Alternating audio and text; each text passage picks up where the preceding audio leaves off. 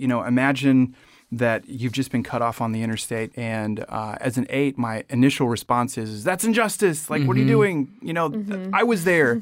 Why are you slowing me down? And I get really frustrated. And the problem is that if I stay there, then that like negative, frustrated energy will stay with me. And not only does it stay with me on the interstate, I'll take it all the way home. This is a show about self-discovery. About understanding ourselves. About looking into the mirror to see the good, the bad, and the unknown of who we are. This is about how we relate to God. And everyone else. From Love Thy Neighborhood in Louisville, Kentucky. Welcome. Welcome to the Enneacast.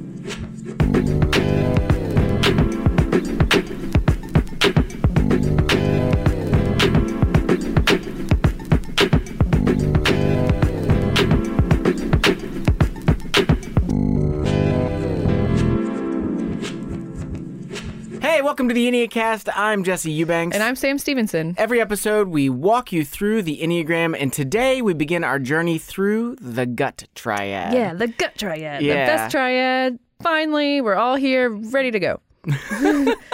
We're doing type 8, so I have to just really bring the energy. Can you tell I'm faking it? I appreciate that. Hey, just a reminder, if you've not yet listened to the type 8 episode from season 1, head on back, listen to it, because we're going to dive in pretty deep in this episode. So just a reminder, type 8s, the powerful, when they are resourceful, these folks are confident, they're strong, they're empathetic, and they stick up for the little guy. When the 8s are non-resourceful, they can be domineering, insensitive, they have a really acute fear of being controlled, and they just see life as a threat and a very hostile. So this season, we're asking the question, how can I change? And before we move on to the good news, we first have to acknowledge the bad news about ourselves. And so here is Sam Stevenson with your bad news. Okay, so as we know, 8s are in the gut triad, and all of us that are in the gut triad struggle with guilt. And for the 8, guilt gives birth to the deadly sin of shamelessness or boundlessness. So let's talk about the top 3 particular ways that this deadly sin of shamelessness can manifest itself for type 8s. And we're going to call these the 3 problems. So problem number 1, resisting authority and limitations. What this means is that type 8s struggle with the issue of just rebelling against authorities that are in their life. Limitations. Anyone that wants to put boundaries in place, there's a natural desire to push back against those boundaries.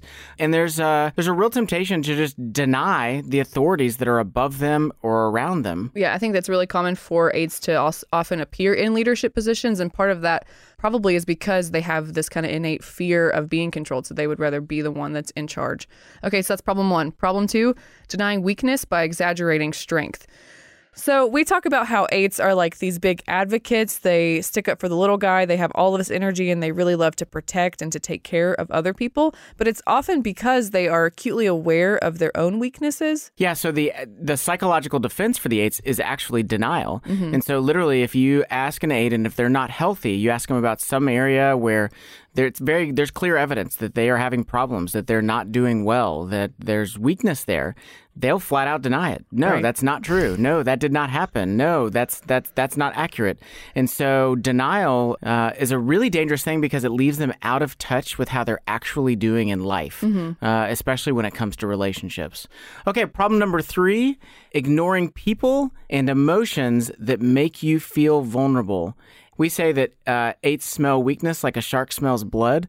So they sense weakness in other people, but also they're super sensitive to feeling that weakness in themselves. And so in situations where they begin to feel these vulnerable emotions come up, or they feel like they're dependent on other people and they don't want to be dependent on other people, there can be a real kind of aggressive reaction against that, of avoiding those situations and denying those things. Yeah. 8s are in the gut triad, and so they externalize their guilt, whereas the other types that we'll get into, they experience guilt in different ways. So 8s, whenever they start to feel weakness or feel like that they can't measure up in some way, that just gets kind of externalized, and a bomb feels like it's going off in the room because they're just trying to work out through what they're feeling inside. So that is the bad news, but there is good news. The good news is that God invites us into our true selves in Christ. So 8's in the gut triad, struggling with the issue of guilt. Well, what is the remedy for guilt? It's God's forgiveness. The only way for an 8 to truly transform is to experience God's forgiveness. This forgiveness allows them to move into a posture where they can believe that God is going to be for them. He's going to take care of them. He's not going to betray them because He is a forgiving God. He's not a punishing God. He's not after you to betray you and to take you down, but to offer you forgiveness. And that means that all of your shortcomings and your weaknesses and your vulnerabilities, they have all been dealt with. And if an 8 can truly accept and believe that God forgives them, then their guilt will heal and they can move from a posture of shamelessness to a posture of mercy. James 2:13 says, "For judgment is without mercy to one who has shown no mercy. Mercy triumphs over judgment." So let's explore what living a life of mercy looks like for type 8s. So we're going to take those 3 primary ways that the deadly sin manifests itself for this type, and now we're going to explore specific ways that God invites us out of our false self and into our true self in Christ. So we're going to look at each problem and then offer solutions for that problem. And just a note here, we've adapted a large portion of this teaching from Beatrice Chestnut's The Complete Enneagram, but we've infused it with Christian theology.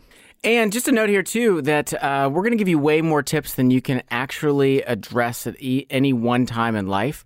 And so just know, like, pick 1 or 2 things and just focus on those because you're not going to be able to do all these things. So 8s, gird up your loins. Let's do this. They're like, challenge accepted. I will become the best person and I will have no more weaknesses in my personality. Perfect. Okay, so problem 1, resisting authority and limitations. So the first solution for this problem is see how resisting guidance from others actually limits you. So 8s, again, like we said, that you love leadership, you love being seen as the one in charge, but remember, you need people in your life that can provide guidance to allow you to see, hey, is this direction that I'm going actually wise? What's the trajectory here? Yeah, and I think it's important too, like all of us need correction. Like we need mentors. We need people that are going to guide us in the right direction.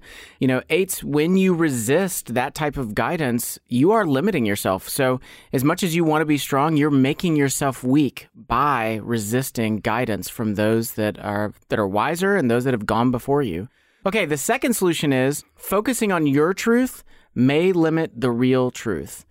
What this means is this. 8s, you guys have this really, really profound instinct. When you see something, you just see it, with a great intensity. But what that also means is sometimes, 8s, you will mistake your view as the only possible way of seeing the truth, when in reality, you're probably only seeing a portion of the full picture. Another way of thinking about this is this. How do you know that you're not wrong? How many times in life have you seen things a particular way and you've been positive you were right, only to find out you didn't have all the information and you did not see the full picture? I also think it's important to remember here that we have an authority in our life, and that's the Lord, and He has ultimate truth. He carries ultimate truth. And so the Lord is the one that has the full truth, the full picture, and we need to submit ourselves and to come under His authority because He's a trustworthy authority figure and He can be trusted. Okay, so that was solution 2. The third solution is find the benefits of living within limits. You guys have like the most energy of anybody that I've ever met. And it may feel like you're limiting yourself by putting boundaries and restraints on that, but think about a train for a second. If a train doesn't have tracks, it can't go anywhere. It needs boundaries in order to be full steam ahead. If the train gets derailed or goes off the tracks, then there's a problem. And in the same way, if the train has no tracks, then it can't move. So no limits often bring harm. Yeah, living limitless is really dangerous. Like, if you think about the times that you eat too much, that's limitless eating, and then you go why did I do that? Yeah, so many regrets. Or you sleep too much and you're like, oh, now I'm exhausted because I overslept, So living without limits is to attempt to live apart from God's design for who we are. And so limits just help us. God made us dependent. He made us with design. He knew what He was doing, so let's trust Him in that. Okay, so those are some of the solutions for problem number 1. Let's talk about problem number 2. Okay, problem number 2, denying weakness by exaggerating strength.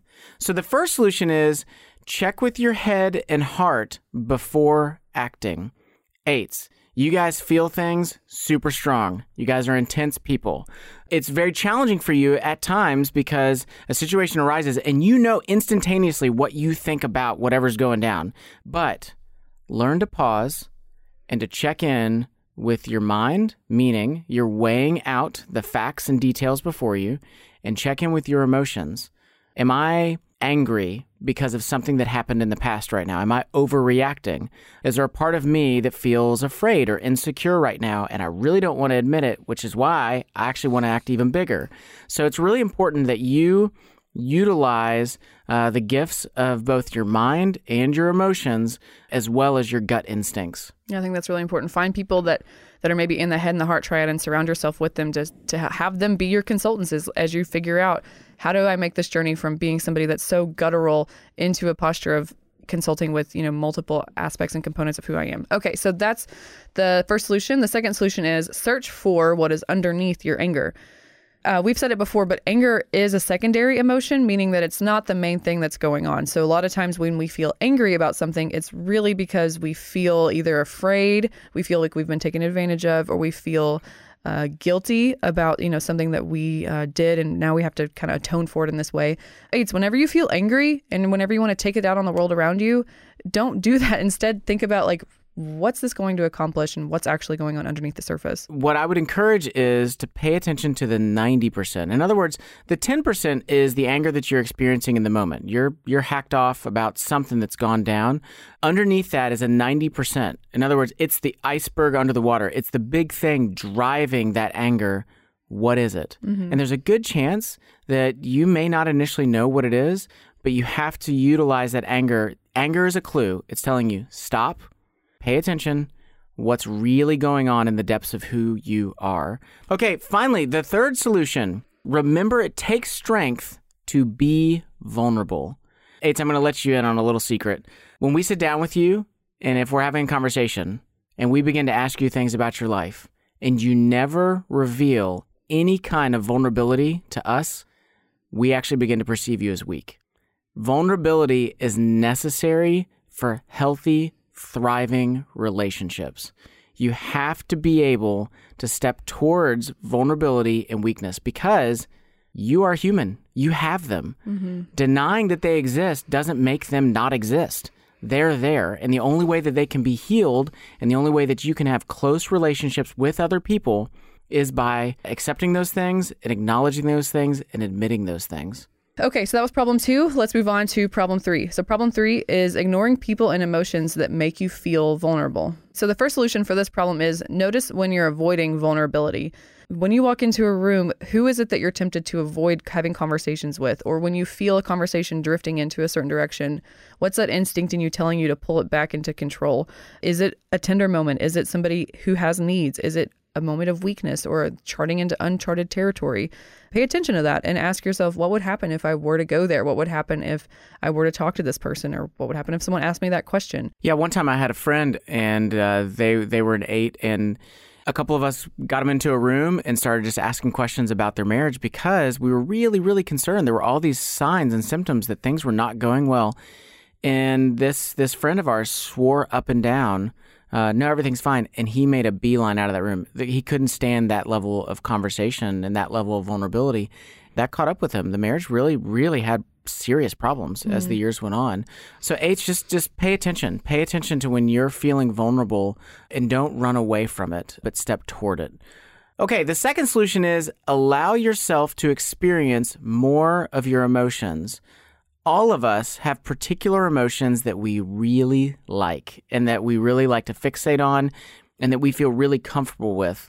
And for 8s, those tend to be some intense emotions. It tends to be maybe excitement or anger. But just remember this, there's a lot of tender emotions inside of you, other emotions.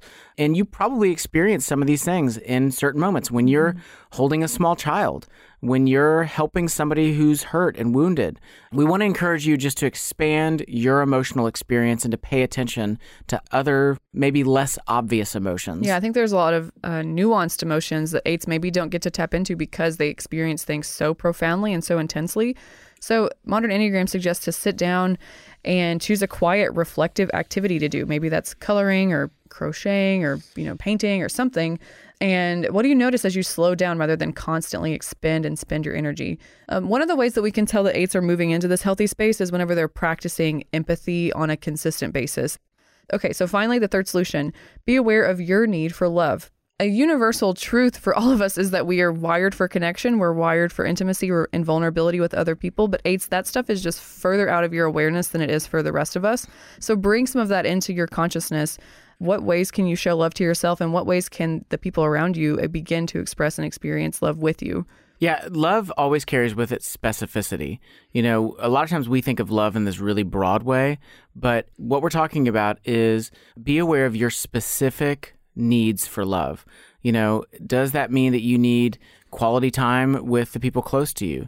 Does that mean that you need someone to help you protect yourself from overbooking your schedule? Does that mean that you need affection from those that are around you? But you have needs for love.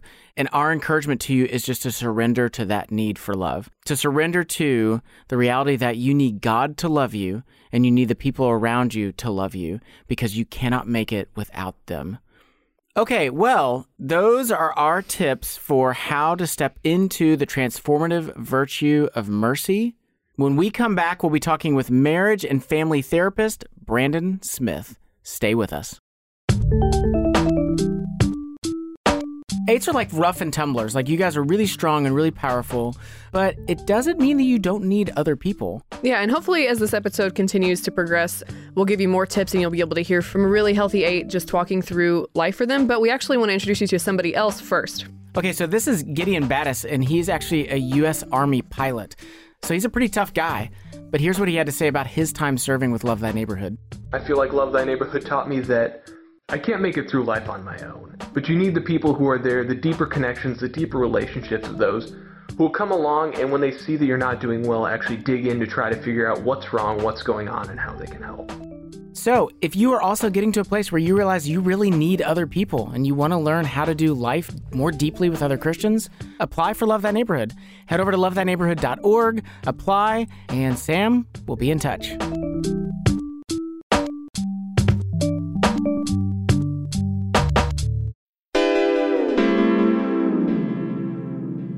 Hey, welcome back to the Enneacast. I'm Jesse Eubanks. And I'm Sam Stevenson. Our guest today is Brandon Smith. Brandon is a marriage and family therapist. He completed his MA in counseling from the Southern Baptist Theological Seminary in 2009.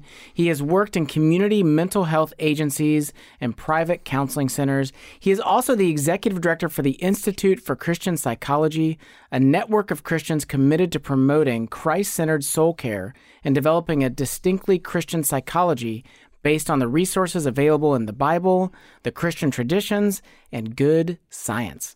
And he is an 8 on the Enneagram. Welcome to the show. Hey, thanks for having me. Okay, so I just want to know this. Like, when you first came across, the description of the 8, did it resonate with you? I'll be honest, like when I first got my results back, I was like, how am I going to be a therapist?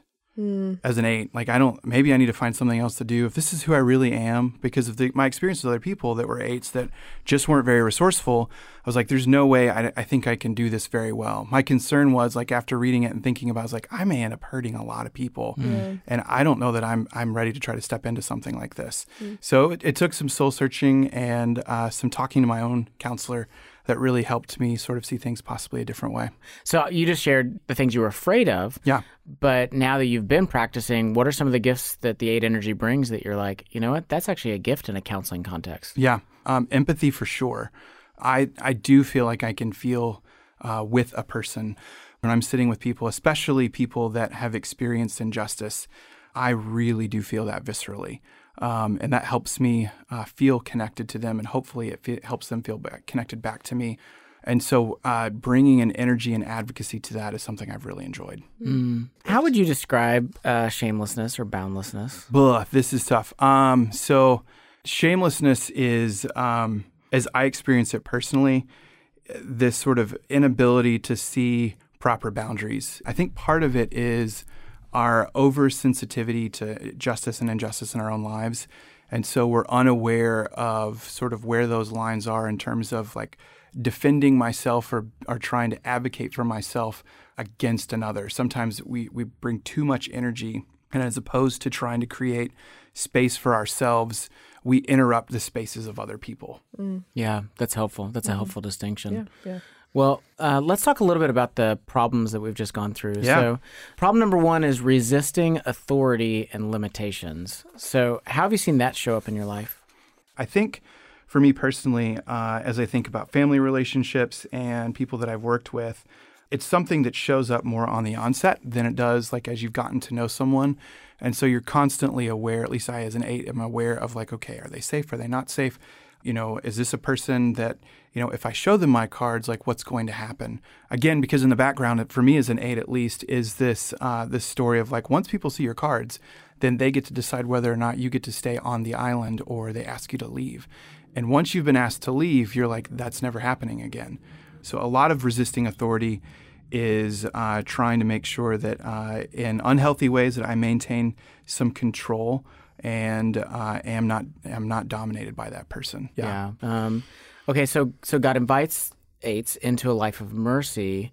Which of the 3 solutions that we were talking about before the commercial break have you put to use in your life, and what has that been like for you?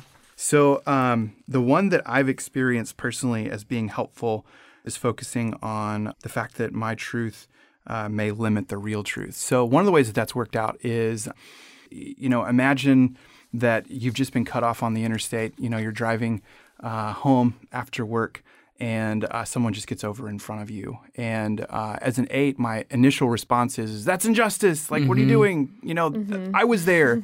Why are you slowing me down? And I get really frustrated. And the problem is that if I stay there, then that like negative, frustrated energy will stay with me. And not only does it stay with me on the interstate, I'll take it all the way home.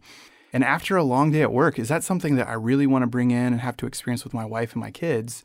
No, I don't. Like that's not helpful. That's not what I want. And also, that person probably stopped thinking about the thing that happened if they were even aware of it seconds after it took place. Right. You know, so for me, it's testing motivation. So maybe it's not malice. Maybe the reason that guy cut me off on the interstate wasn't because he's a terrible person. Maybe he just didn't see me. That's possible. I think I've probably done that, right? Like I've definitely accidentally gotten over in someone. So that's a possibility. The other one is that maybe there's some sense of hurt or brokenness that's there in that person's life, and that's driving the behavior that I feel like is personally offensive. So when he got over in front of me, maybe he's not thinking about what's going on, but he's trying to get to the hospital to see a loved one that's really sick or dying. And that's what's going on in his world. And so I've found that if I can go to one of those other 2 places besides malice, that expands my sense of truth, and that helps me not only no longer harbor this sense of just negative, frustrated, little curmudgeon-y sense inside myself, but it also will help me to sort of like advocate for the other person. Like, look, if that's where you needed to be, like, take it, man. Like, that's going to take me 2 more seconds to get home because of that. Yeah. And then let it go. Yeah. Yeah. I mean, and that's mercy.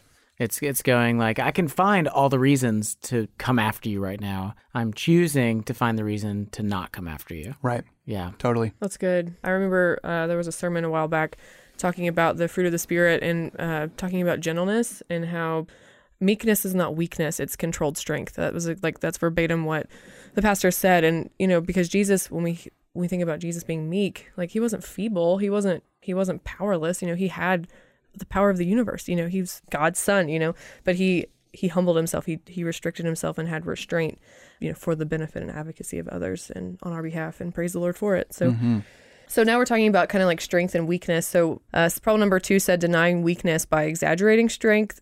Does that happen for you? Like, what's that like?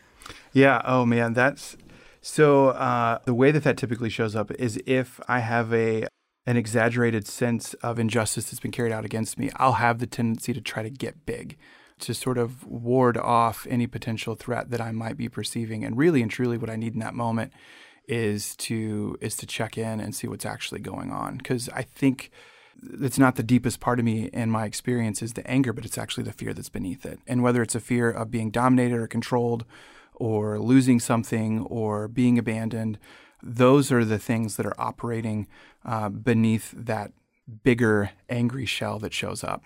All right. Well, let's talk about then problem number 3. Sure. So ignoring people and emotions that make you feel vulnerable.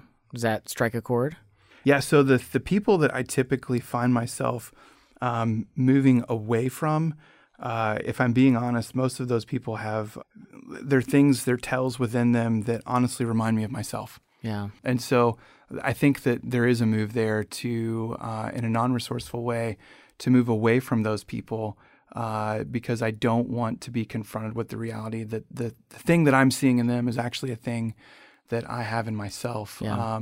Now, as I've grown, I've actually been able to see some change in my own life and be able to move towards people in that way and see that there may be something I can really learn from this person about life from their perspective that I haven't figured out on my own yet. And so it's difficult, and I still don't, it's not something that I do naturally, but moving towards people and individuals like that has been helpful. I wish I could say I do it more than I do, but I'm still growing. Mm-hmm. Yeah, so we've been talking about like vulnerability and connection. So how do you lean into the tender side of your personality? That's a tough question. It's honestly my experience, especially this part of my journey, where a lot of that, looking back, has come through just sort of hitting points of exhaustion for lots of different reasons. The most recent one was just over a year ago. My wife and I, we found out that she was pregnant, and at the end of 2017, in October, we found out that our son had trisomy 13, and it was a very fatal form of it. And so, of course, our heads are spinning, and we're trying to figure out where the ground is. And the doctors are like, what do you guys want to do? And they were like, your options, these are your options. And they're like, of course, if you opt for an abortion, you're going to have to go out of state because you're past 20 weeks. And that was never on the table for us. So for me and my own story here recently, there was nothing I can do in my power to make that right. Like, there's no way to fix my son. Yeah. And there's nothing that we could do to, even spare our kids from the difficulty of what was going on. We have 3 other kids, and it's hard to help each of them because a 9-year-old and a 6-year-old and a 3-year-old are all going to process this so differently. But it was only in sort of this experience of, I've got nothing. I can't fix this. Yeah. There's no strength that's going to be able to change the outcome.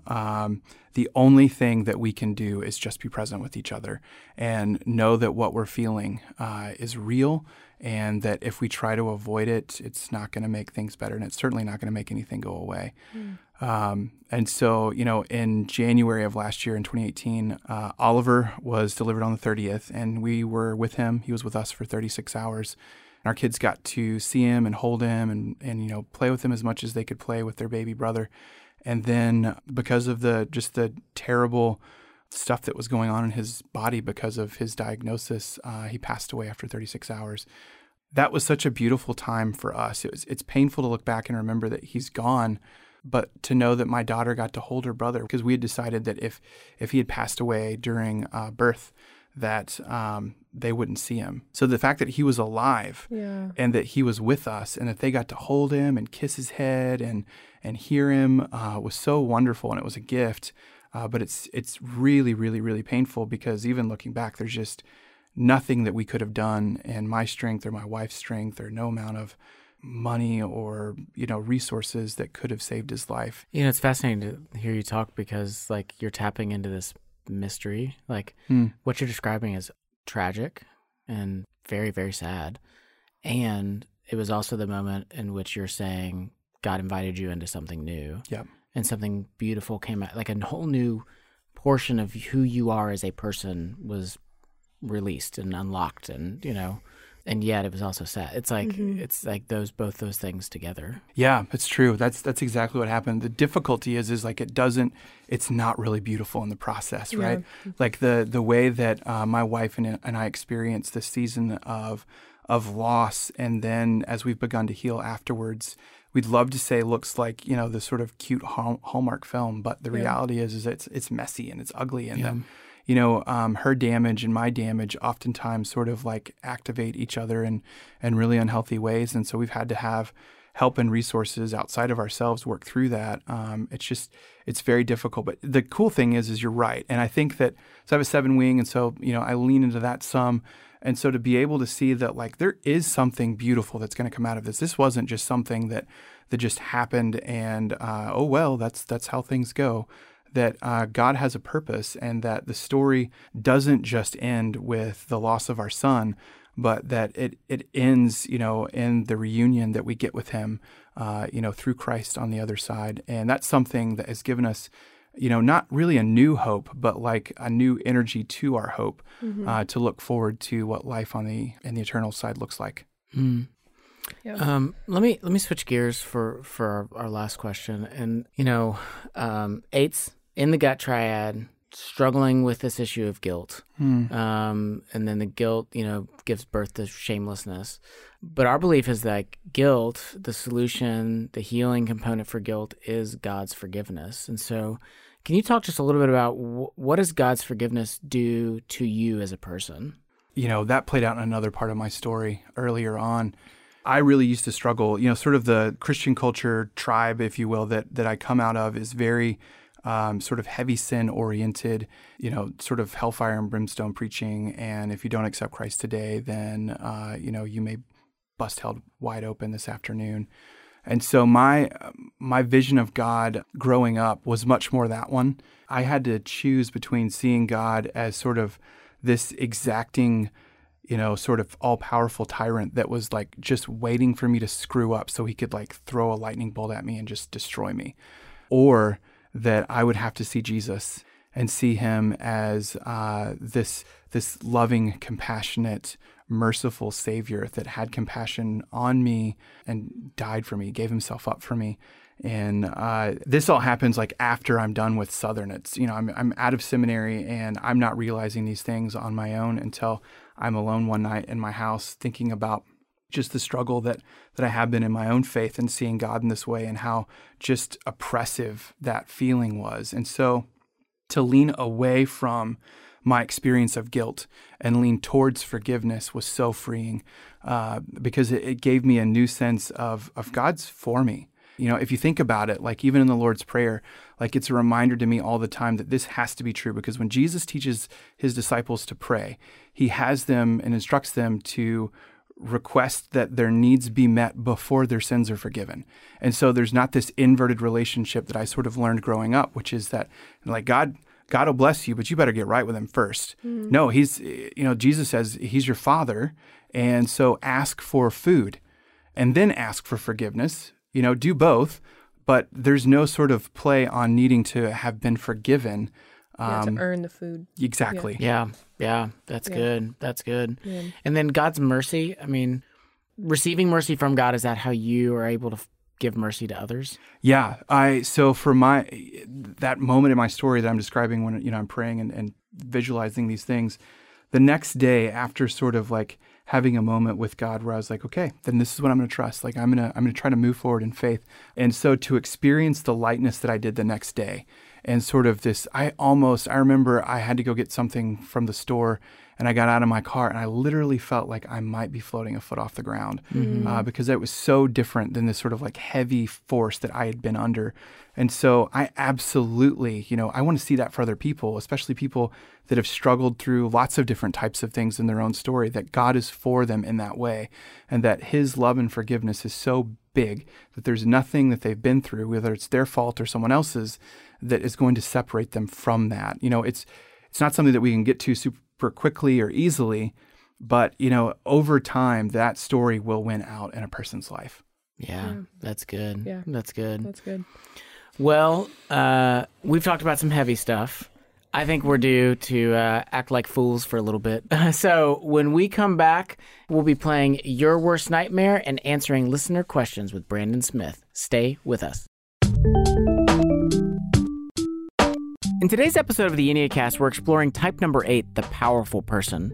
And powerful people are very sensitive to the needs of those that are forgotten, those that are marginalized and pushed aside. Well, if you want to hear what happened when some powerful people decided to advocate for the ethnic minorities in their church, head over to our other podcast, the Love Thy Neighborhood podcast, and specifically check out episode number 1, where the gospel meets racial reconciliation. Really, man, I love the black church. A lot of our congregation are white, upper middle class hipsters. Hey, there's some gospel tunes. What if we did some of those? There were African Americans who were angry that we were talking about this. She didn't hear. She did not hear. Reconciliation is at the heart of God. It's so easy to judge white people. Multi-ethnic worship is at the heart of God from the very beginning. So, subscribe wherever it is that you listen to podcasts. Just search for Love Thy Neighborhood. Or head over to our website at lovethyneighborhood.org/LTN podcast.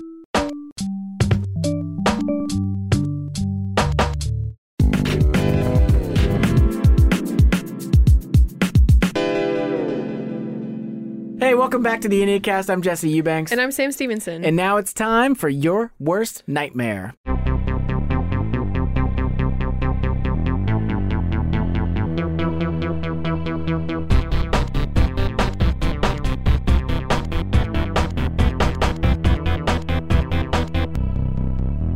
All right, so Your Worst Nightmare is a real game. You can find it on Amazon or head over to PressmanToy.com. Okay, so Brandon, here's how the game works. Each round, there are 4 cards. Sam is going to read these cards off to you, and then you're going to put them in the order in which you are afraid of them. 1 being the most afraid, all the way down to 4, which is the thing that you would be the least afraid of. And you can't say they're all 4s. I know you're at 8, but you're not allowed to say, like, none of these things scare me. Exactly. You're going to write your answers down, and at the same time, I'm also going to rank the order in which I believe that you are afraid of those things. So every one that I get right, meaning that I ranked it correctly, I get a point. If I get all 4 correct, I get 5 points. At the end of the game, if I have 9 points or more, I win. But if I have less than 9 points, you win. Right on. Do you like to win? Yes. Yeah, you seem like a competitive kind of guy. Mm-hmm. Yeah, okay. Well, okay, may the best man win. That'll be me, because I'm going to destroy him. Okay. So that's what you think. Yeah, let's find out what happens So here. round 1, chickens. Number 2, politicians. 3, fear. And 4, GMOs, genetically modified organisms. Let me know when you guys are ready. I'm ready. I'm ready. Okay. Brandon, what were your answers? Number 1. So is this least? No, this is the most afraid. Most afraid? Yeah. Fear. Boom. Got it. Number 2. Politicians. Boom. Got it. 3. GMOs. Yes. Yes. And 4, chickens. Chickens. That's so good. I got 5 points right out of the gate. That like impressive. never happens. Yeah, I'm usually terrible at You're this. welcome. Yeah. for Well, that. thank you for that. Yeah. Thank you for that. In my mercy, I'm trying to help you. Hey, I appreciate that. That's good. Active mercy. There's so much resourceful energy happening in the room. Uh-huh. See? All right, Jesse, you got 5 points. Ready? Round 2. We're Getting ready. tickled. Getting tickled? Yep. Okay. Number 2, losing. Number 3, snakes. And 4, driving next to big trucks. So getting tickled, losing, snakes, and driving next to semi trucks. Oh, this is a good one. Mm-hmm. These are some good. Legitimately, these are all 4s. Really? No way. No way. Because this has to do with like that personal was an space. intimidation. That was an intimidation move. There's like, You like He's that? trying to shake me off. personal space being infiltrated. I know. These are legit. I think these are really good ones. Okay. All right. Man, I don't know. I don't know. I feel really Brandon, do shaky you on have this your one. answers? Yes. Okay. Okay, what'd you put for number 1? All right. So number 1 thing that I'm afraid of in this set, losing. Boom. Number, I got number it. 2? Okay. Big trucks. No. Really? No. Yeah. Really? I would not have. Well, it's like I said, none of these things. None of these are like triggering you or anything. None of them. Yeah. But just in general. Yeah. The My mom got most- hit by a big truck when I was little, so I Well, guess that's the only thing I could come Yeah, up yeah, with. yeah. Yeah. Well, That that would would be make number sense. one. Yeah. Okay, so number 3 Snakes. Okay, I got that one. I did get that one. and 4, Tickled. tickled. Yeah. Okay, so I said I thought losing, and then I thought getting tickled. But I guess it depends on who it is. If it's your kids, that's all fine, But some It's a stranger comes up and stranger. starts tickling you. I'm imagining that ain't going real well. No, probably Yeah. not. But I can't imagine a scenario in It which wouldn't enact any fear. human being would enjoy that. Yeah, it wouldn't necessarily be a fear-based thing so much as like a reactive, like I will maybe beat you up. I would find it, it would be a very weird experience for sure. I might be Yeah. amused by that Yeah. someone would enter my personal space and tickle me without knowing me at all. It'd be Wow. very, very, very sort bold of. That's of what we them. should do next season of the Innate Cast. We should just do these things in real life and see what happens. You will do that. I will have moved on. Oh, yeah. You will have moved I will on. no longer be the co-host. All right. Okay, so I'm up to 7 points. Oh, man. All I need is 2 more points. Well, okay, this is for all the marbles. Number 1, toilets overflowing. Number 2, mice/rats. Okay. 3, clowns. And 4, ridicule. Okay, so toilets overflowing. Overflowing toilets. Mice or rats. Mice and rats. Clowns and ridicule. Yep. I'm ready. This one's tough because I feel like it could get into like childhood phobia stuff that I'm not aware of. Mm-hmm. So that's the part that feels tricky. All right, I'm rolling the dice. Okay, Brandon, what was your first? Clowns. Oh. Really? Oh, man. Over ridicule. Oh, big time. Really? Yeah. Clowns. Well, I remember when I saw it. Yeah, well, As a kid. there it is. I used to be a clown in a circus. Oh, True story. terrible. Yeah. Nope. As a child. My family ran a cast. circus, and No. I was a clown in it. Yeah. Mm. Okay, 2, Ridicule. Yeah. 3, Toilets. and 4. Mice. Oh, Jesse, did you not get any Heartbreak. right? I got 0 points. You were so close. Man, it's the clown thing. You knew it was a phobia. Because what was it? It went ridicule, then what? It went ridicule, toilets, and then mice. It was the right order if I'd only known about the clown thing. how much you hate clowns. It's true. I would have, man, well. You should ask better questions next time. You would have gotten to the clown thing. Like, what were I your think childhood phobias? did he just ridicule me? That was yeah, that was it's your fault. Incredible. Yeah. Came on my show and insulted me. That was good. Yeah, hey, quick question. Hey, What were well, your, congratulations. Good job. Oh, thank you. Good job. Yeah. Good job. All right, and now it's time for listener questions.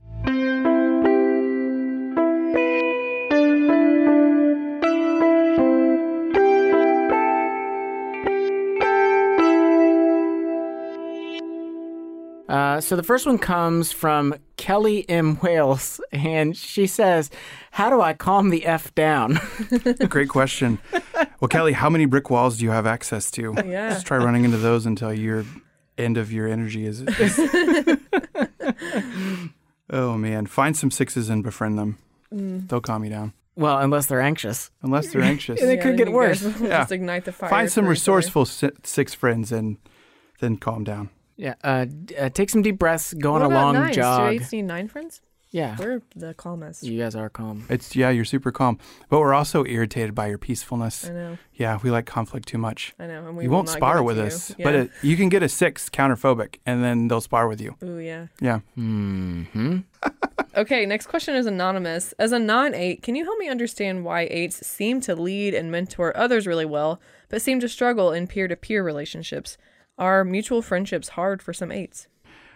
My experience is that because peer relationships require vulnerability and mentor relationships don't, and also 8s typically enjoy feeling like they're advocating for someone else, you're going to experience that more in a mentor relationship than you would a peer relationship.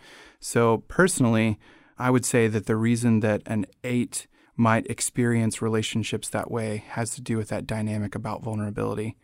If you're friends with someone, then there's an interrelationship that goes past what you're willing to share versus sort of the relationship you have with someone you're mentoring, which is you're always in the power position giving them something.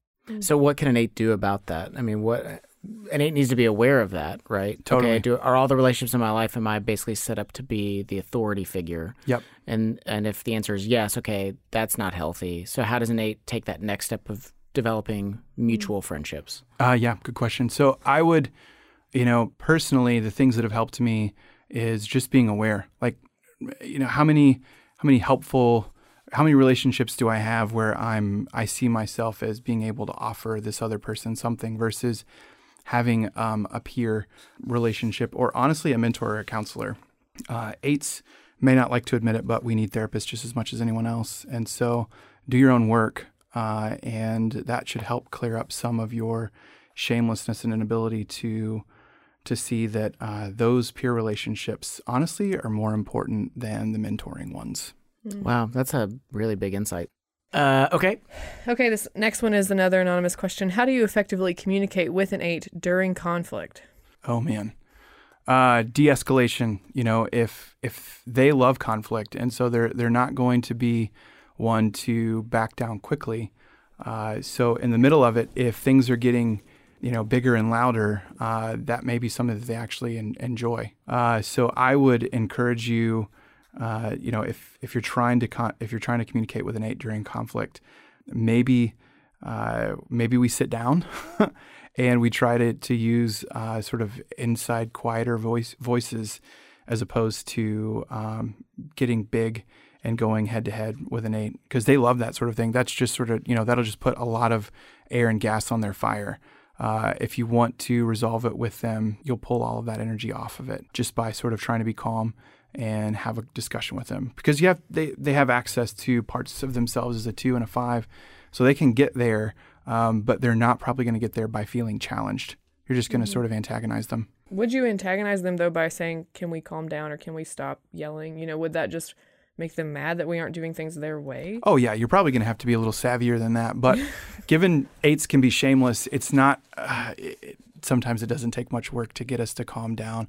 Honestly, you don't even necessarily have to flag it, but they may just be able to sort of follow you there. And if not, then maybe you have to say, "Hey, it seems like this isn't very productive. Seems like we're just sort of, engaging in sort of a loud bicker match back and forth. Is this what you want right now?" And it may be, because they may enjoy the conflict. Mm-hmm. But if they're actually trying to resolve something or want to resolve something, they may be able to self-disclose that, "Hey, well, yeah, I enjoy that, but if we're going to get to a resolution, we probably need to chill out a little bit." Let me ask a sort of a related question then. One of the common complaints that people have in relationships when people are living out of their non-resourceful 8 is, "I don't feel heard by you." And that directly relates to this issue of conflict. Yep. So oftentimes, somebody goes to an 8 and they're trying to express, "I have a concern or a frustration or a disappointment." What is the best way for that person to sort of package it in a way where the 8 is most likely to be able to receive it and, so this other person feels heard? Yeah. I think for 8s, the big thing is if they feel like you're coming alongside of them and not at them, then they'll understand the relationship differently. So maybe it sounds counterintuitive, but one thing to do if you recognize that you're dealing with a reactive 8 is to take sort of the more mature sibling approach and recognize that this is not their best parts of themselves. And so the way that I'm going to best and most effectively communicate to this person is by coming alongside or even from like a man down position. Because if you try to sort of like come at them, face to face, they may feel like you're inviting them to some sort of conflict. And they're probably more likely to hear you if you can come from one of those other positions, because they won't be threatened. Is it a helpful question to say something like, "Hey, what kind of friendship do you want this to be?" Or like, I'm almost imagining like you're planting a new flag, and now it's like we're together on a team working towards this new goal. Yeah, And so you go like, what kind of marriage do you want us to have? What kind of friendship do you want this to be? What kind of work environment do you want us, to cultivate or whatever?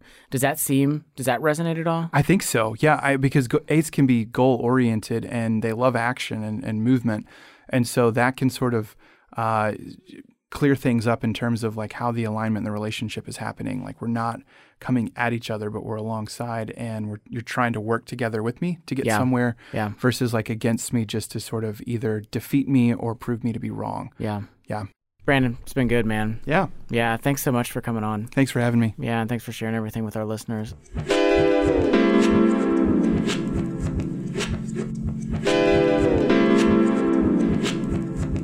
Well, thank you to our guest today, Brandon Smith. To learn more about the Institute of Christian Psychology, visit icpconnect.org. They have some incredible workshops related to counseling, self-care, and faith, and can also direct you to like-minded counseling services around the country. Again, visit icpconnect.org. Also, thank you to Crosspoint Ministry, who trained Sam and I in the Enneagram. To learn more about Crosspoint or to attend one of their amazing retreats, visit crosspointministry.com. Our show is a production of Love Thy Neighborhood. Love Thy Neighborhood provides social action internships supported by a Christian community for young adults ages 18 to 30. Come serve with us for a summer or a year. Grow in your faith and life skills. Learn more at lovethyneighborhood.org. Yeah, come serve with us. We are better than social media. That is true. Today's episode was produced by myself, Sam Stevenson, and Rachel Zabo. Engineering and editing by Rachel Zabo. Music for today's episode comes from Murphy DX. I'm Sam Stevenson. And I'm Jesse Eubanks. Remember, the eye can see everything but itself. Find people to journey with you because you were created for community.